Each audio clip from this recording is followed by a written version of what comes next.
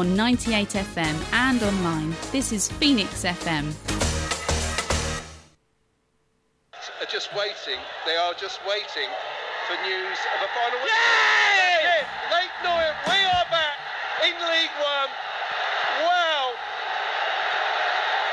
Absolutely incredible scenes.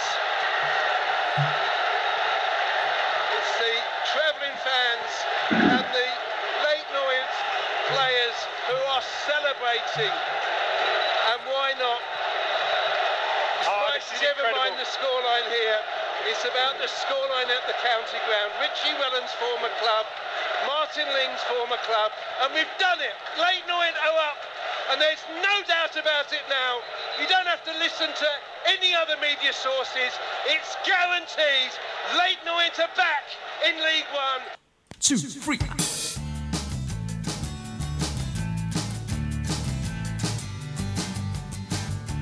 Vigoroo and bagel, something really special. Smithy on the wing. Sweeney changing turns, give us no concerns. They just make us sing. Rob Hunt and Jordan Brown, they're the best around. Theo, we love you. George Moncur and Darren Pratley, playing on a Saturday. Who else at Syria? It's our time. Travis Ling and T.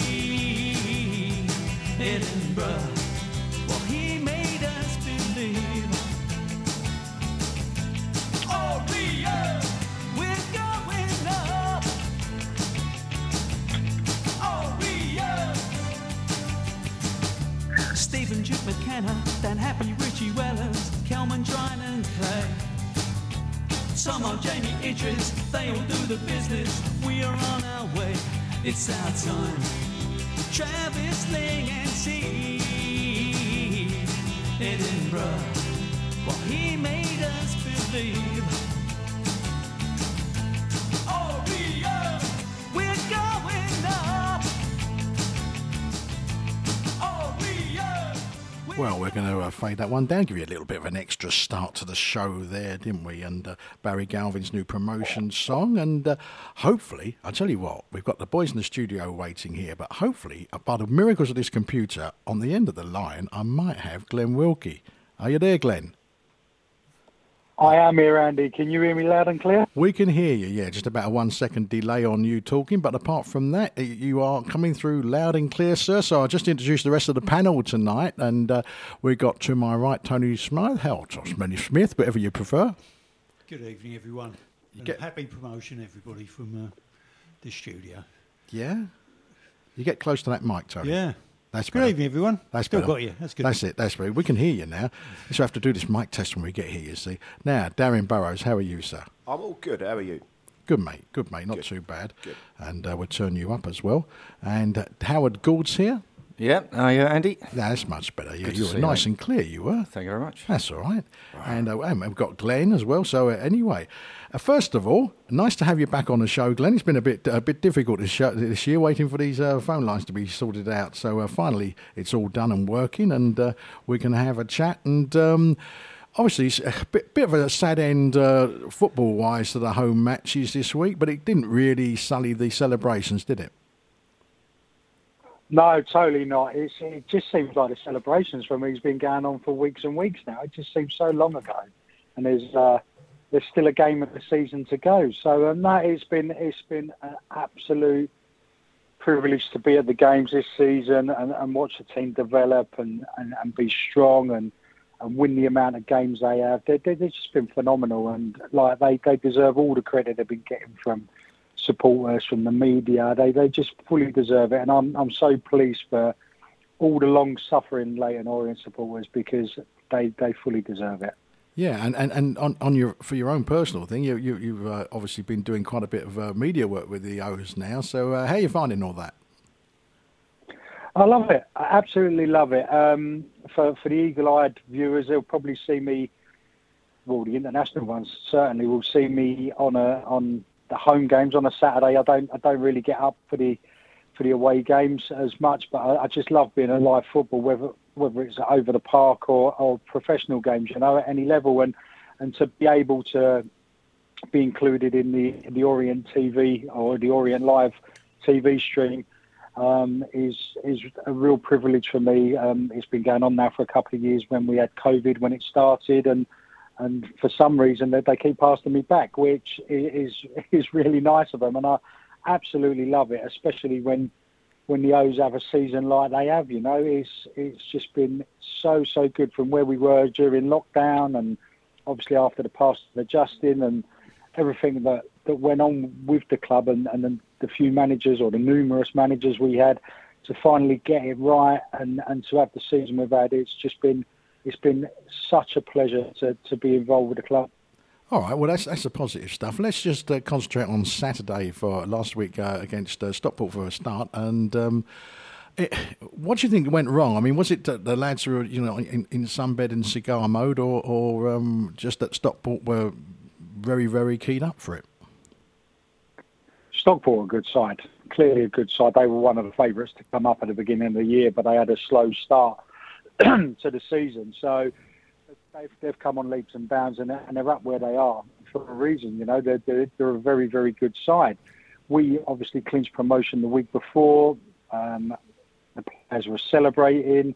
I don't think they trained too much, but just to sort of help their bodies recover and get days off that they well earned, So there wasn't too much. I think Richie Welling said that they hadn't trained too much. They just walked through a few bits on the Friday morning.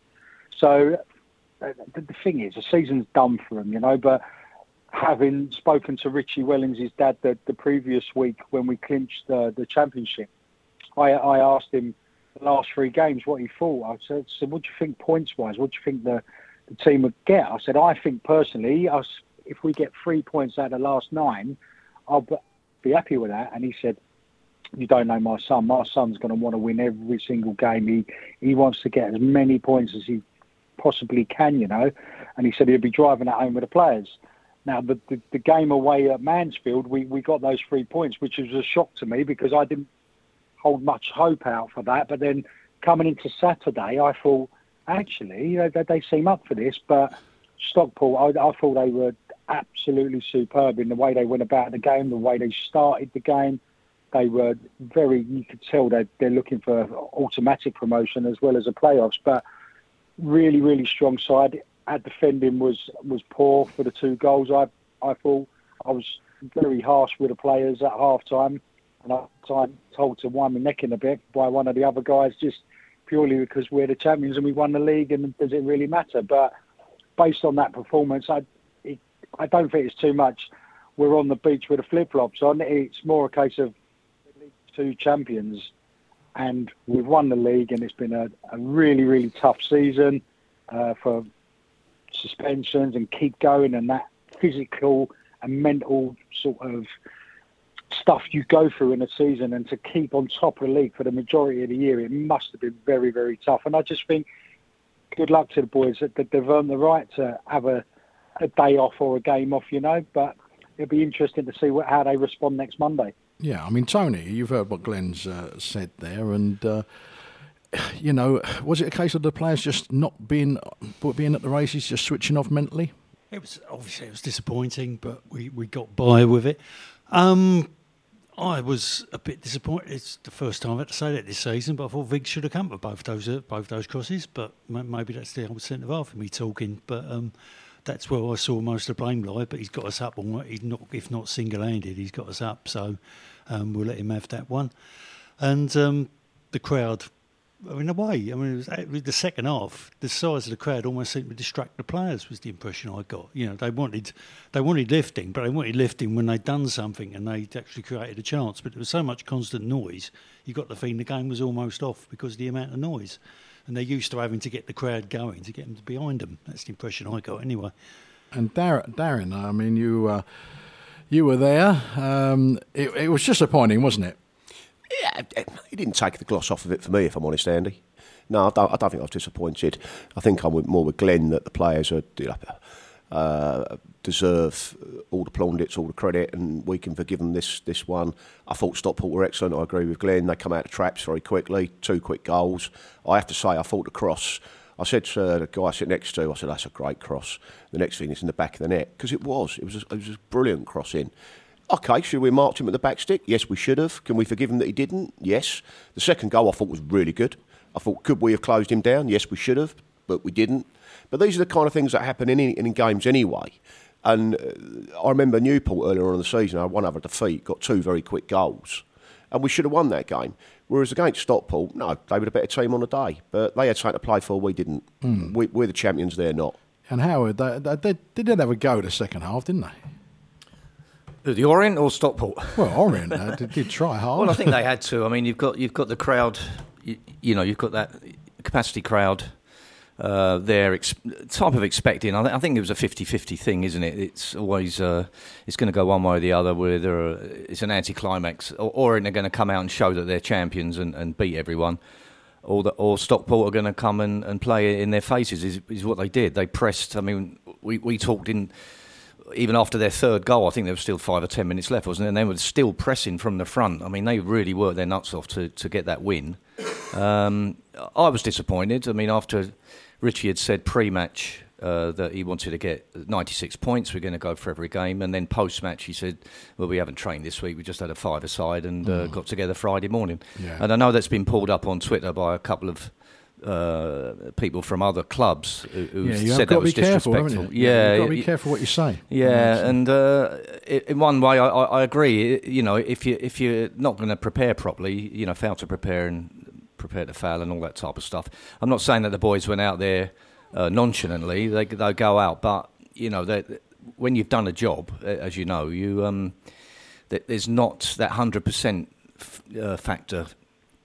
If you know what I'm trying to say, there's that tackle that you think I would have done it if I really need. Like Stockport would go in for the tackles. You're not going to get yourself injured at this stage of the season. Yeah, and it's like there's that little 1% in the back of your head that you don't make. The marking for the 2 goals that Darin just said, it should have been better. The header at the back post was terrible, really. I mean, I guess, Glenn, it's just human nature that you sort of take your foot off the pedal a little bit. But is Richie Wellens saying a little bit close to the win with some of those comments? I mean, that's if you was an opposing manager in the chasing pack, you wouldn't be too happy, would you? Well, they're not going to be happy, are they, anyway, regardless? But I don't think there's too much wrong with what he said. They can't question his training techniques and days off he's given the players. That's nothing to do with them. If we fielded the youth team, 11 players in the youth team, they'd question that and not be happy with that. But you can't really question what we're doing in the training. It's nothing to do with them. If they're going to quibble and moan about that, well, maybe they should have won a few more games in the season, not have to worry about it. I mean, Glenn, we put a full strength side out. What more could the club do? They just got blown away in 10 minutes in a game for them that didn't matter. Oh, 100%. 100%. Like I said, I was at half-time, let's say, on the stream. But purely because I like to see the O's win, like we all do. I spoke to Kent during the second half. I went over the other side, and he wasn't too happy because we were losing. He was pacing up and down, and he loves winning as well as most of us, or nearly all of us. So it meant something to people. But then you look at the flip side of it, and you think, do you know what? Are we just being over dramatic here? Yes, we would have loved to have won the game or not lost the game on that final home game when we lift the trophy, but. You know what? It doesn't matter. We're league champions. The boys have had a phenomenal season, and yes, it would have been nice, the icing on the cake, to win that game, but we didn't. So what? Doesn't affect anything. No. I'll tell you what we're doing. I mean, Richie Wellens is obviously making headlines for a different reason today, but before we discuss that, let's spend the next 4 or 5 minutes. Dave Victor was talking to Richie post-Salford, so let's hear what the governor had to say. But it didn't dampen the mood at all, did it? To be fair, I thought we started all right, and the atmosphere in the ground was electric. But you have to give them the credit. They was right at it, and we was. It's been difficult because we give the players a few games off. Our preparation yesterday was just a 5-a-side, just get them going.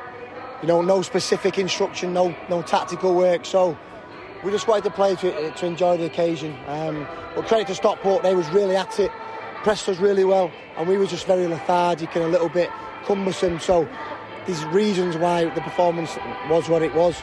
But it didn't take anything away from the celebrations at the end and the day in a whole. Now, you asked the supporters to stay off the pitch, and they didn't, and as a result, it really was very special, and it meant that the trophy could be lifted with the fans here to see it. Yeah, no, listen, 53 years since we've had a try, obviously it's a National League, but 53 years since we've won a league in terms of the EFL, so we wanted to make it special. I think it was. The celebrations were fantastic, the fireworks, Matt Porter done a fantastic job getting in the heat things behind the stage. I think it was all set up pretty well. I think everything went smooth. Luke done a fantastic job, as did all the media team. I think the last 2 weeks he's done a great job. We've obviously allowed him backstage and a lot of insight into what the players do, and we will do that in the next 9 days till the end of the season. But now, what a day. This will be forever long in my memory, because it's a special group, as we've always said.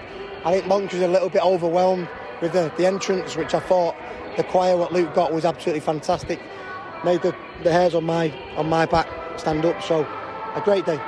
And your openness, enabling the cameras to be so close to the players, has meant the faithful have felt immersed in the celebrations over some very special days since the defeat at Gillingham.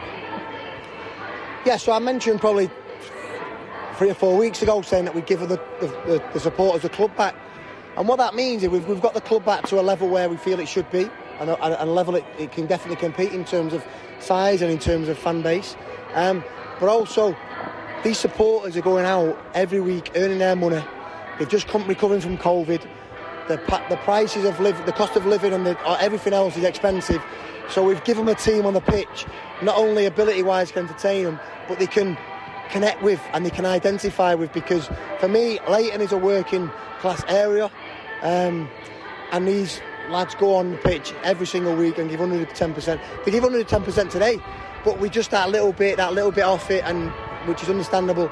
So that's what I mean by giving the club back to the supporters. They've been on a journey with this football team for now 10 months this season, and they can identify it and they can relate with the players, and you know, the players have given them a hell of a lot to shout about. There have been so many videos. For me, the most moving was when the loved ones of the players were giving messages, and I think it was Paul Smyth's wife who said these are friends for life. Yeah. She's right, isn't she? But she was very eloquent, spoken really well, and to find her words and she said she's really pleased that he's found a dressing room like he has, and obviously he's emerged in that dressing room. We obviously won promotion, and we wanted to try and get over the line in terms of winning the league, and we thought that would be a nice touch, getting the families involved. And again, you can see what backgrounds they come from. A really special group of people coming from special families. And finally, from me, Richie, what does it mean to you? Do you know what? I spoke to the players and thanked them for their efforts before the game, because I know that once the final whistle comes, it's very difficult to have a team talk or to have anything really to say, because obviously it's madness. People just get attracted into different areas. So I thank them for their efforts this year, and I also said that we've been on this stress of away for so long now that there will be a lull. Whenever you win something, there will be a lull. It might be this week in training when we give them 3 or 4 days off. It might be when we have the end of season trip. It might be when they're on holiday with the partners or with the families. But then when you hit that lull, for me, it's a reset. It's a reset. This isn't a past now. We've achieved it. Fantastic. It's about moving forward now. Can we look forward into League One? Can we keep this squad together? Because I think that's important. I've loved working with them, and the scare for me is now losing some of the players. I don't want that to happen. I want to keep the majority of the squad and go forward and really compete next year. But I don't know, the reset hasn't hit me yet. It will do pretty soon, and then as soon as that happens, focus is on next year. It's been an astonishing season. Thank you so much, Richie. Thanks, mate. And congratulations. Thanks, mate. Well done. Thank you. There you go. That's Dave Victor speaking, of course, after the match with Richie Wellens. And Glenn, what did you make of his take of things?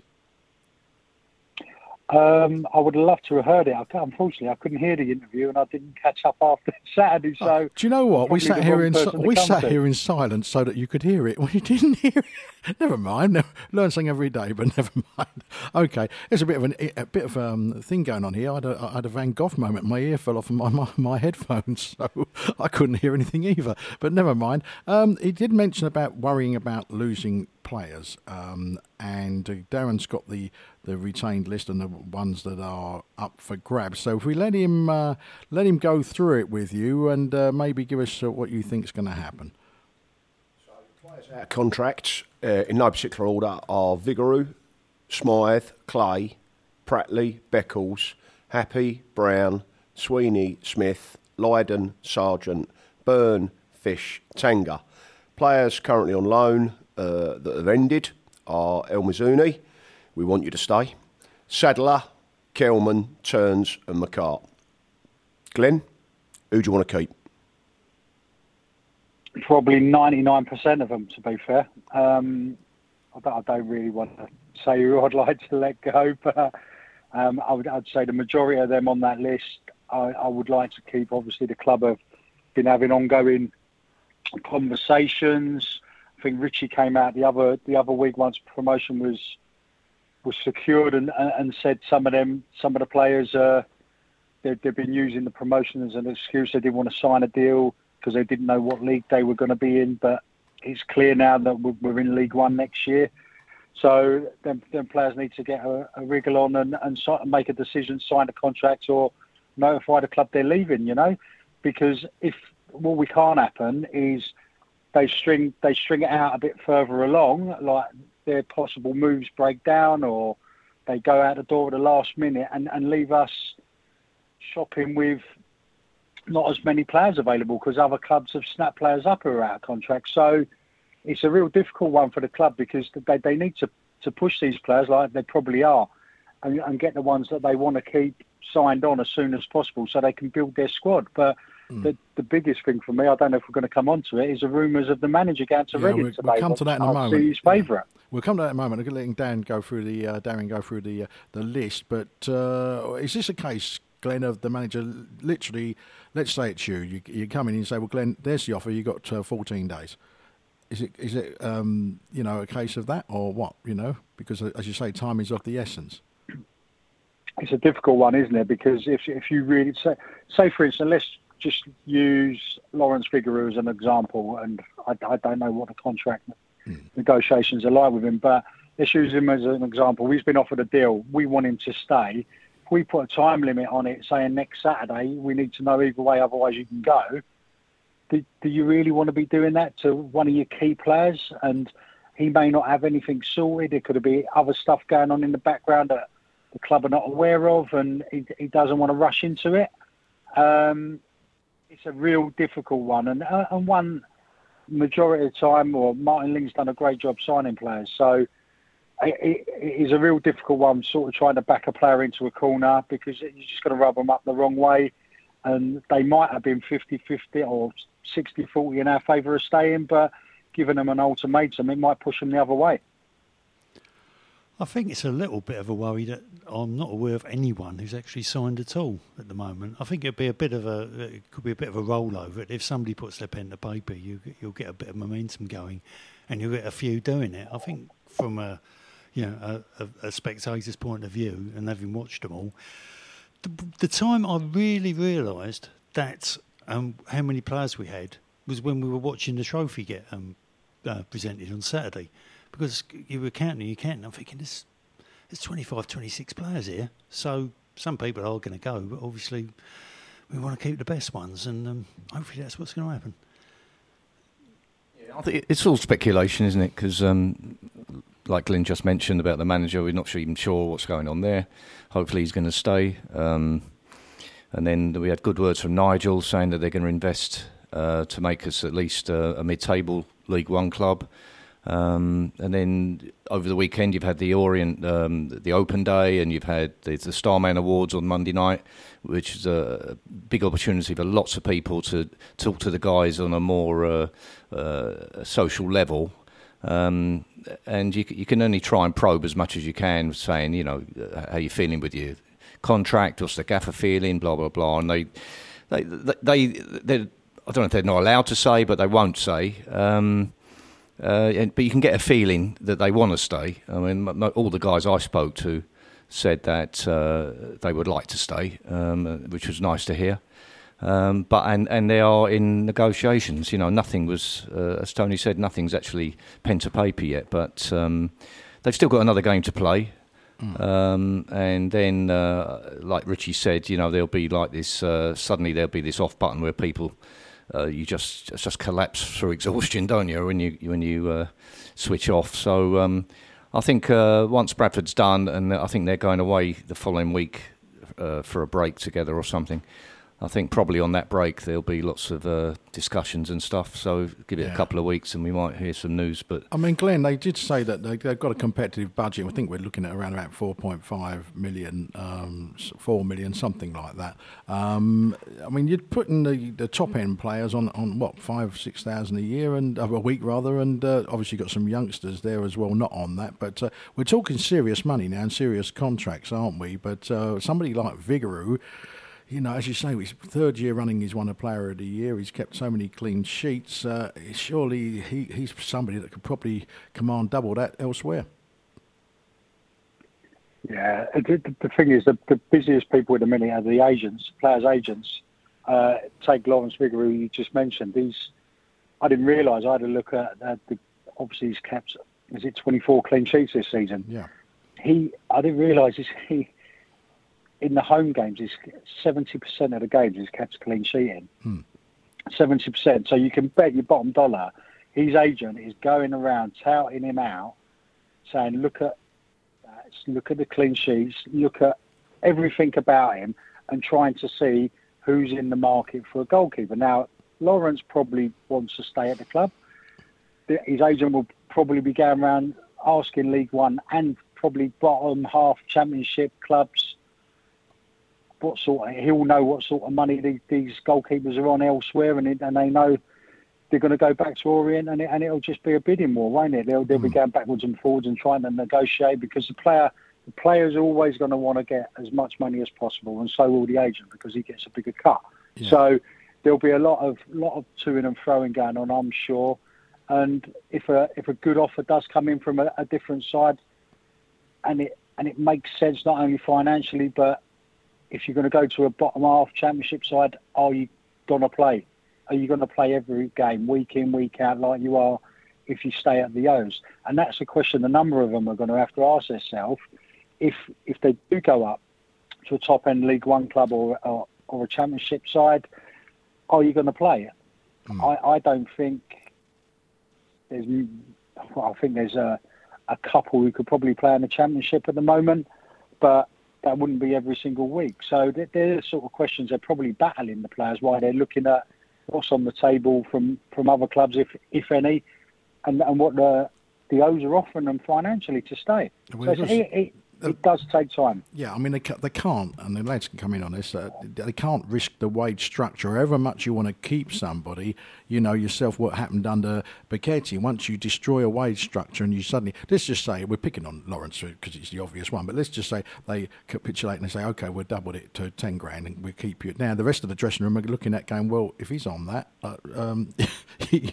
so you have to keep it within the bounds of your structure, don't you?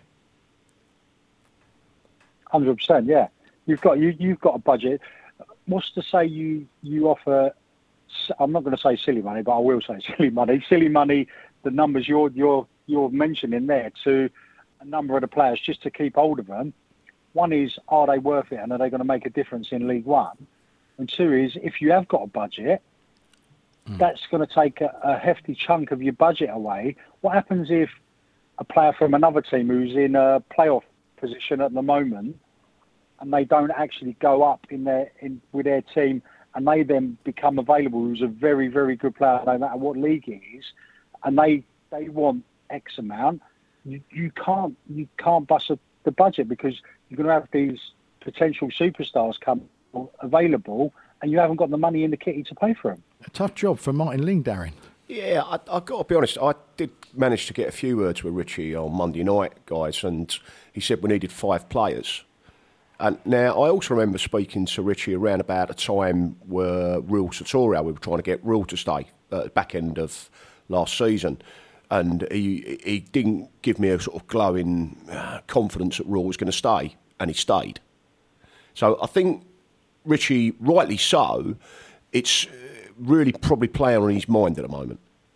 And you can't blame them. You want the manager to be like that. You want the manager to feel that a bit jittery around keeping his star players. So I'm not going to sort of throw Richie under the bus for his comments to me on Monday night. We need 5 players. I think what I'm going to be more upbeat about, Andy, is the fact you just said Martin Ling. Martin Ling has done a fantastic job in recruiting players. Yeah, might have got a few managers wrong, in fairness, but you cannot fault the players that have been brought in under Martin's regime. So, in Martin I trust, in the board I trust, and I want my manager to feel a little bit under pressure, quite frankly. That suited me as well.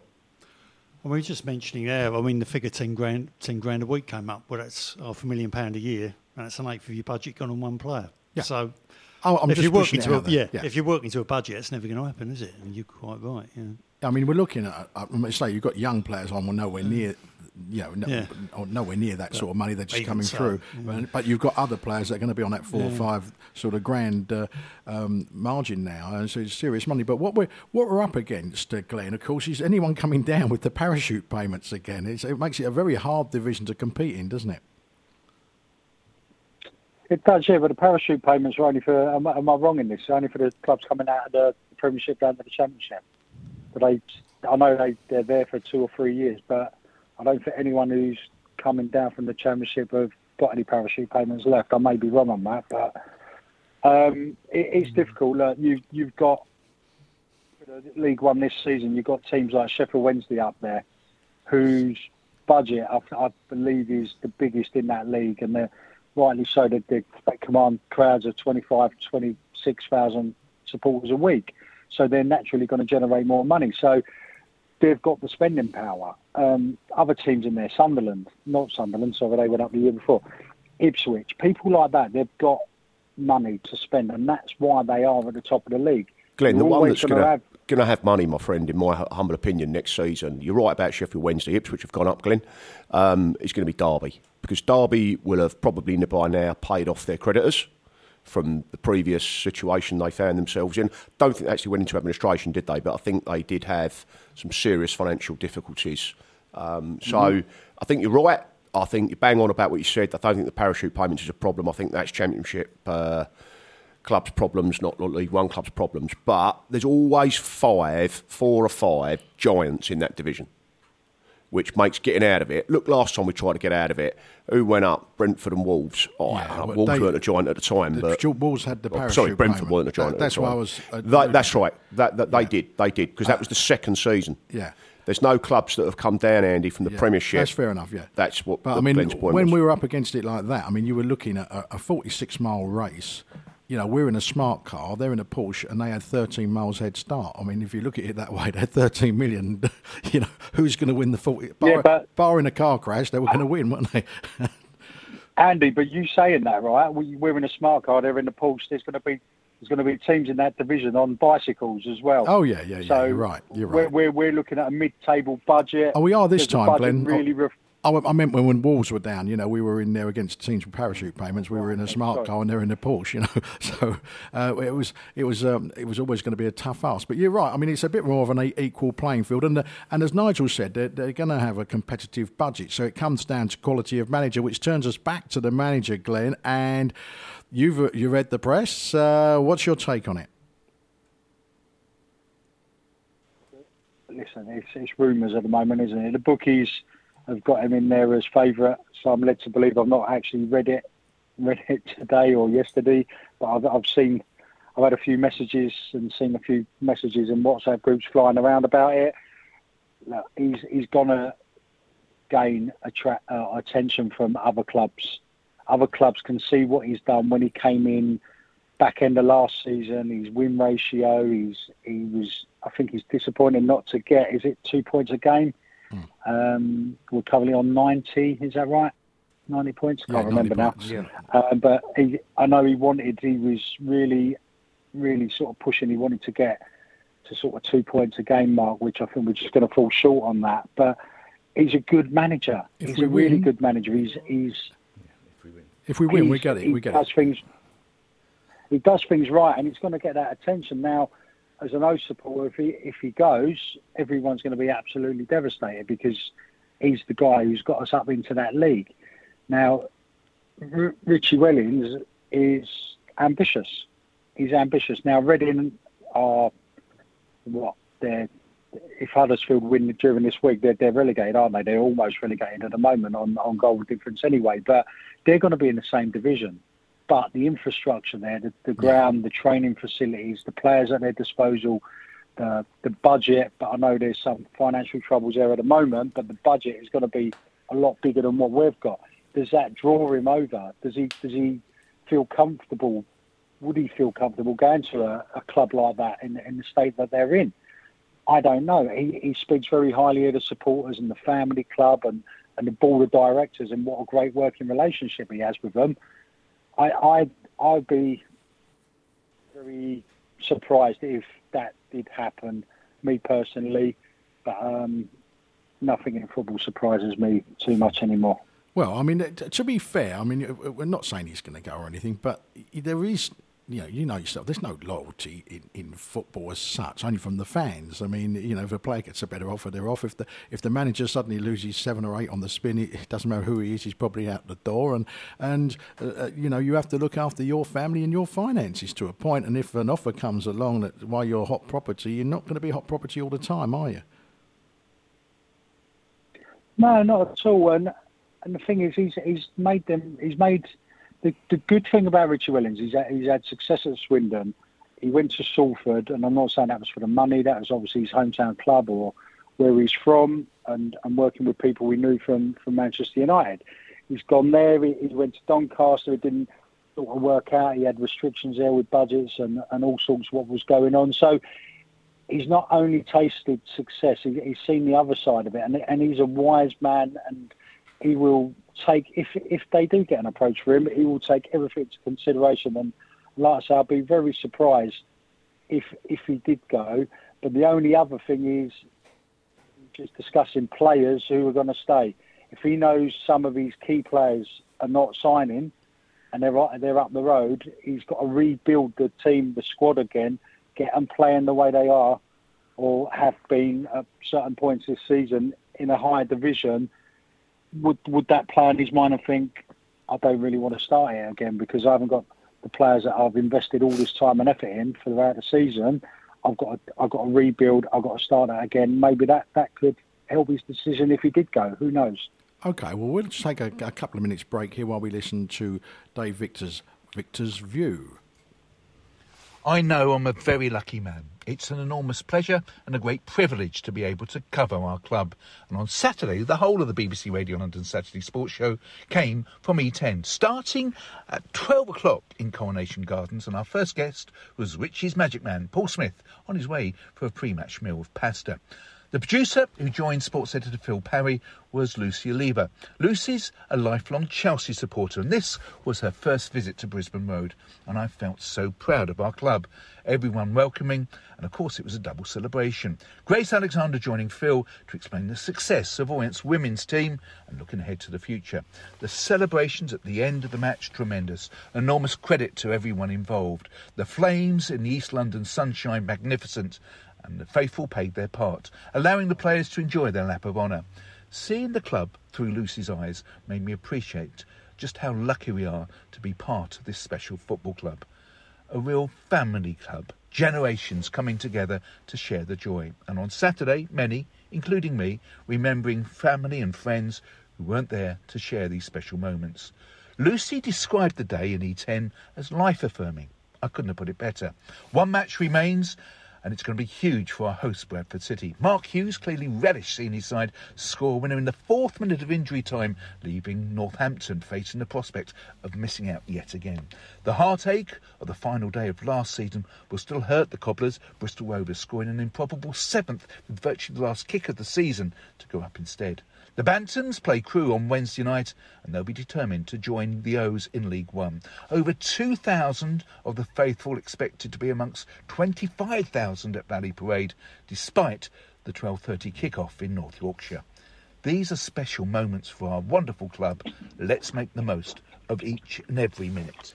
Thank you, Dave. Couldn't have said it better myself. And thank you, Dave, of course, for all your Victor's views this season. Have been a great insight and a great help and very entertaining. And Darin, you were just saying something there off mic for Glen's comment.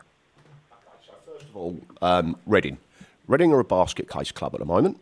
They've got transfer embargoes. They are seriously over their quota. Spend quotas, so I don't think Richie would be interested in the Reading job. That might come back to haunt me. I think there's more chance of him going to Blackpool. Blackpool are a stable club, and they're a good. From what I understand, they've got good owners. I don't think he'd go Wigan because a la Reading.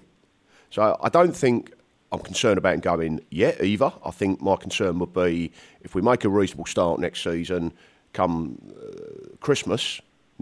That's when I think the clubs could be looking to get someone like Richie in the door. Richie has learned from his mistakes. His mistakes with Doncaster and Salford was he ended up working for people he didn't get on with, or he couldn't see them running the club in the correct way. So I'm not too bothered at the moment, guys. I think we're okay with a manager. Please, I hope that doesn't come back to haunt me. But that's just my view. Yeah, I think going back to what Glen said regarding his relationship with the players and are they staying, are they going, it might turn his head a bit. I think that, that's quite a major point because he's already said that he feels very at home here. He's comfortable, he loves it here. His family is settled already. And I remember he had a conversation halfway through the season when he said he was asked about building the squad, and he said, "Well, I'd like another couple of windows." And he said to get my real football across, what I want to be doing, and so 2 more windows would actually be the whole of next season. That would be January and next pre-season as well. So I think in his head, this is a work in progress for him. He's happy as long as he does get the players to stay that he wants to stay. And if you said Darin, he reckons he wants about another 5 or 6.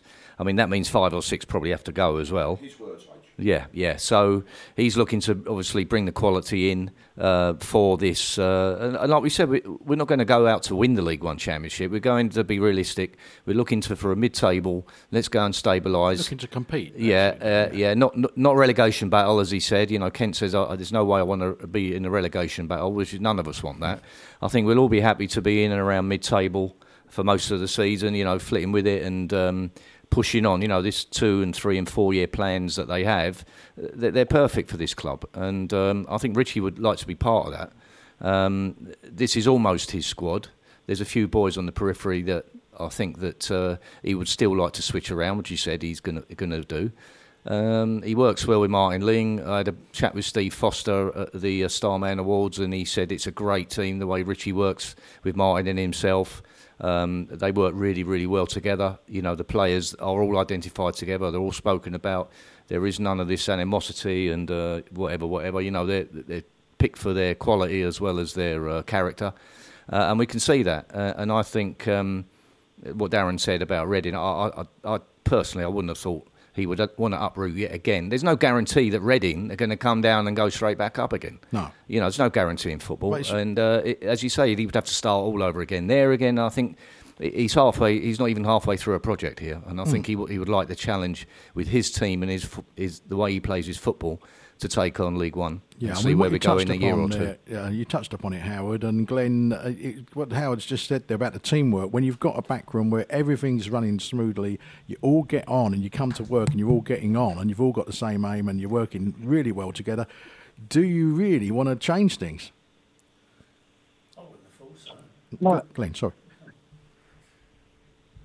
Go, Glen. Sorry, was you talking to me there? Yeah, or? I was. No, of course you did. Listen, the way the players are together, obviously you've got this prayer group and the religious sort of circle and the songs, what we've seen since promotion and the team spirit and everything else, you see. That squad is so tight, and that's what's got them over the line this season, because we're not being absolutely murdering teams. I think we've scored 3 goals, more than 2 goals 5 times this season. So we're not blitzing teams, but it's been an all-round squad effort, and everyone's been outstanding. So you've got that togetherness, and obviously the managers are part of that, and the backroom team, Matt and Paul Terry as well. So, as well as the medical staff. So all it needs is one or two pieces to upset the balance of that, i.e., a couple of key members of the playing squad. If they go, it could upset the rest of them and think, well, this ain't going to be the same now. I might get up the road myself. So it's a really good squad, really good management team. If they can keep the majority of it together, I think next season will be fantastic. I think if some of the key players go, it could upset the balance. But Richie being Richie, if he does stay, and I fully expect him to, I think he'll get around that. And he knows a lot of players in the leagues because he's been at other clubs. He's worked with them. He works with coaches, other coaches. He knows a lot of players as well as Martin Ling and the scouting network. So he'll have his eyes on who he wants to get in to replace certain individuals. But the key thing for me out of anyone who doesn't leave is the manager, and I fully expect him to stay. They've won the league playing the game the way I like to see them play. So the amount that I want Richie to stay is almost incalculable. But I'm not naive enough. And I know we were talking about in the sports club on Saturday after the game that if a bigger club comes in, particularly a bigger club in the Northwest, we are going to be in trouble. But I'd still be very surprised for the reasons that have been given earlier if Reading is the place that he goes. Okay, Tony. And Glenn, what I'll do, because time restrictions are beginning to creep up on us, so I will say thank you very much for joining us and giving us your opinion of things. It's great to hear you back on the show. And now we've got this new phone line, computers working. Hopefully, it's the first reappearance of many. Do you want to say anything to Glenn? Sorry, Darin, you seem... No, nice to talk to you again, Glenn. Wish you well, and we'll catch up soon, no doubt, my friend. Thank you all. Thank you very much. And I'm just pleased for every single one of you and all the Orient supporters out there that league champions, and next year we'll see League One football at Brisbane Road. Yeah, cheers, Glenn. It's time for you also to negotiate your new contract, isn't it, for new season? What's the contract? Yeah, Glenn's on 50p and as much ice cream as he can eat. Well, he said he don't know why they keep him. He's obviously too cheap. That's the problem. Glenn, we'll catch you soon, mate. Take care. All the best, guys. Cheers. Ta-da. Bye-bye. There we go. That's Glen Wilkie. And, do you know what? I'm really pleased the phone worked. How about that? There we are. Let me just switch this off. There we go. When you try something new, and you do, don't you? You think, oh, God, I hope this works. But it did work anyway, so thank goodness for that. So what we'll do, we'll take a little break. We'll have this week's Roper's Rant. It's been well over a week, and most of us are likely still in party mode. Let's face it, the players certainly were on Saturday versus Stockport, as we gave away gifts aplenty, although who could blame or forgive them a 3-day bender after what had been a gruelling but magical 44-game stint. Stockport knew what they wanted, and not even divine inspiration from George Moncur's higher powers would have seen us hit the 93-point mark at Brisbane Road last weekend. A tad frustrating, yes, but hey, what the hell. We've got ourselves into League One, picked up the silverware, broken records left, right and centre, and can look forward to watching all these other competitors sweat on the last day of the season and in the dreaded playoffs. Whilst we're on that subject, how brilliant, as a good friend of mine over the O said to me last week, if Rotherham were to get relegated and next year we met them at Wembley in the playoffs, went 2 down, took it to extra time and won on penalties. It would only require a fat bloke on the touchline crying into the medical bag to send the O's fans into orbit. Back to more realistic times, and what promotion at this stage has done is given us a couple of extra weeks to plan. OK, so we won't necessarily be doing business with the likes of Manchester United, and certainly not with Chelsea, because I don't think half of them would make our squad at the moment. But there are about 20 teams up and down the divisions that have an inability to plan effectively, not knowing where they'll be. Our director of football, Lingy, has always said we should be patient, but certainly this season has given us a head start, at least with our own, to try and thrash out the early tying down of our more prized assets in players such as Vigouroux and Smyth, for example. Nigel Travis has talked about consolidation. That's sensible, and yes, I'm sure that a large majority of O's fans would settle for a continued steady build, but in the same breath, momentum can take you a fair distance. and harnessing the feel-good factor could be vital in that continued build of the club on and off the pitch. Let's look at 3 clubs for a moment. In modern-day football, Brentford went from League 2 to the Premier League in 12 years. AFC Bournemouth did it in 6 seasons. And more recently, Luton Town have gone from the Conference Premier to the edges of the Premier League in 8 seasons. We've completed a double promotion from the non-league to League 1 in 6, so are fairly on track against those 3. Nigel Travis calls the Championship the craziest league going, and he's right. Some really small clubs with even lower budgets than us making it there in recent years, whilst look at who comes down on massive parachute payments. No disrespect to Peterborough United, and they've got some work to do to get into the playoffs and then win them, but next year could see them playing Everton, a club massive in size and stature, in a brand new stadium and on £40 million parachute payments at least. I suppose he's always trying to glimpse about what into the future might hold. If you offered Leyton Orient fans another promotion next year, but then 2 relegations in 2 years because we simply were not equipped for Tier 2 football, or say a 3-year stint in League 1 followed by a minimum 5-year stint in the Championship, then you'd have people's arms off for option 2, wouldn't you? We don't want to stagnate too much, but like any business, we have to get the fundamentals right in every area to enable us to grow and share the fruits of such success, as well as even laying the groundwork for what of course would be the stuff of dreams and kicking off a Premier League season on a Friday night away to Manchester City. Most of us see the O's as a mid to upper table League 1 side. We're humble and realistic in the main, but there is simply no reason why, as Kent Teague said to me Saturday, we shouldn't look forward. London is still a very attractive area for investors, and there can be no doubt that Travis & Co are talking to possible new parties about joining the East London Joyride. It would be easy to get carried away on a tidal wave of emotion, but these are exciting times in E10. We have part of the structure in place, we have the personnel, the fan base can grow, and if the likes of Blackpool, Brentford and Bournemouth can do it, then the question has to be asked, why not Leyton Orient? But for a couple of days at least, let's sit back, enjoy the sunshine, enjoy the curry houses of Bradford on Sunday and Monday, and a fantastic final day out in what has been a magical and fantastic season. As I said on social media on Saturday, and there are a lot of us that can relate to this, Dad, this one's for you, and we celebrate with lost loved ones who are up there watching our glorious return from the ashes of 2017. Up the mighty O's. Thanks very much, Matt, and thanks for your input this season with the end of the season with the Ropers rants. And anyway, I mean, he's touched on Bradford there, and it's a doable game, but it's still a tough ask, isn't it? Well, it is, but that'll be it's 2 points average if Richie can get the win up there, hitting the 93-point mark. So there is still a chance to do it. Bradford are going to be well up for it. Obviously, they've got Crewe tonight, which I'll be surprised if they didn't win at Crewe.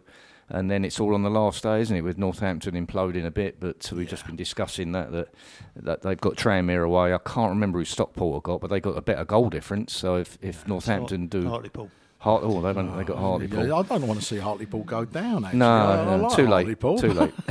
They're down, yeah. So shame, Bradford with a sellout crowd, it's going to be a hell of an experience. I'm taking my little lad. I'm just saying to Darin that he wouldn't have experienced anything like that before. So it's going to be a good day out. I just hope that we do give a good account of ourselves, and they're professionals.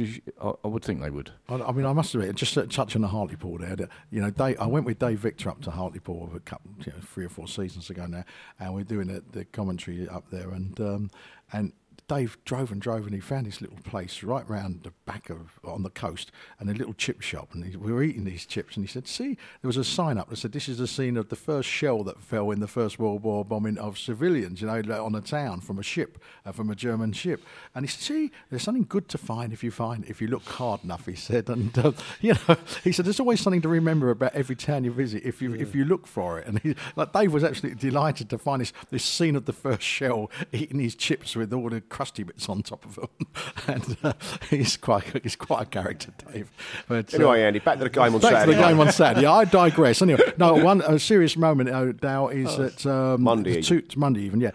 2,000 odd fans going up, and of course Bradford on the last match of the season, despite the fact we're in a party mood, the last match of the season they do pay their respects to the victims of the Bradford fire. So we would obviously expect our fans to take part in that perfectly. And I'm very confident our fans will be absolutely exemplary on the day, because we're special people in respect of how we treat other people. So I've no issues with that. No, I'm fully confident they will as well. And just touching on Monday evening, where Howard and Darin joined me on the Orient Hour table at the Starman Player of the Year dinner, and an enjoyable evening, guys. Yeah, very enjoyable. I think we can safely say the players were great in terms of mixing with us as fans. Pleasure of meeting Lawrence Vigouroux for the first time. No, really good evening, Andy, and my thanks personally to Karen and everyone at the Supporters Club for putting the work in for us all to have such an enjoyable evening. It was a good evening. Anyway, the food, I won the table competition, didn't I? Because I guessed I was the closest. I guessed it was some sort of meat. Was it? But, there we go. It was a great evening. It was a good evening. Yeah, and as Darin said, Karen and all of the Supporters Club need to give him a pat on the back. It's hard work. It was a great evening. A lot of I mean, apart from meeting our players, it's always good to see some of the ex-players that are there, the legends, and to catch up with all the lads that were there, Kevin Lisby and Peter Kitchen and Comfort, Stevie Castle, Griff was there. So it was great to see. It was great, and nice to meet Mark Devlin and Luke Lambert as well, all the and staff. have a chat with them. It was nice. And obviously growing up, seeing Dan Happy and Jaden Sweeney, because I've known them for very many years, and just to see them now, they're just still so humble. It's really good. It's always a good evening. And once again, congratulations to everyone who organised it. Yeah. Right, it's prediction time. Tony, Bradford. I'd say an entertaining 2-2 draw. 2-2 draw. Howard, as you got the microphone. Oh, blimey. I think I'd like to be positive, but you know me. I think it's going to... Just phone a Samaritan. I'm not going to say anything. Yeah, it might be a little bit of a Stockport syndrome for me, unfortunately. Yeah. Not Stockholm, Stockport. Yeah. Yeah, I'm with H on this one. I think we're going to lose 2-0. Yeah, but we're going to have a party. We're going to sing rude songs about being champions. All right. Well, I actually think I agree with Tony. I think it'd be a draw. I actually think there'll be a point shared. Actually, I think we'll rally, and we'll have to be on the ball from the word go. Big crowd. The first game we played them, actually, I think was it Cook, their centre forward, who scored all the goals. What's his name? Cook. Yeah. I mean, he got pulled in that game, got taken off, didn't he? Because I think Dan Happy had him in his pocket, and if you stop him, you pretty much stop Bradford, if I remember. All right, well, we got to go, Howard. So I'm going to say good night. Stop him, we'll win. Yeah, okay, cheers. Thanks, guys, for coming in. Thanks, Glen, for phoning in, and we'll catch you next week, everybody. We'll leave you with Bash Galvin and the E10 song. We're not a city, we're not a town. We're the only one of us around, and you know where we can be found when Saturday comes again. We'll be trying to do our best to cheer all those on who wear the vest. Whatever challenge, whatever test, we're laying Orient from a 10. We're laying Orient from a 10. This is our club, we are proud. So sing it up and sing aloud. We were formed in 1881. The Clapton Orient had so begun. The old story on it runs. We're laying Orient from E10. Whatever challenges come our way, the Orient faithful are here to stay. We will live to fight another day. We're laying Orient from E10. Laying Orient from E10. Yeah.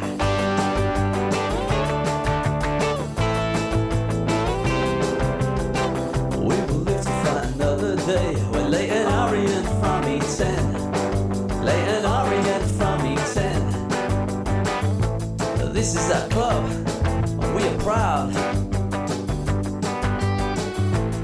So sing it up and sing it loud.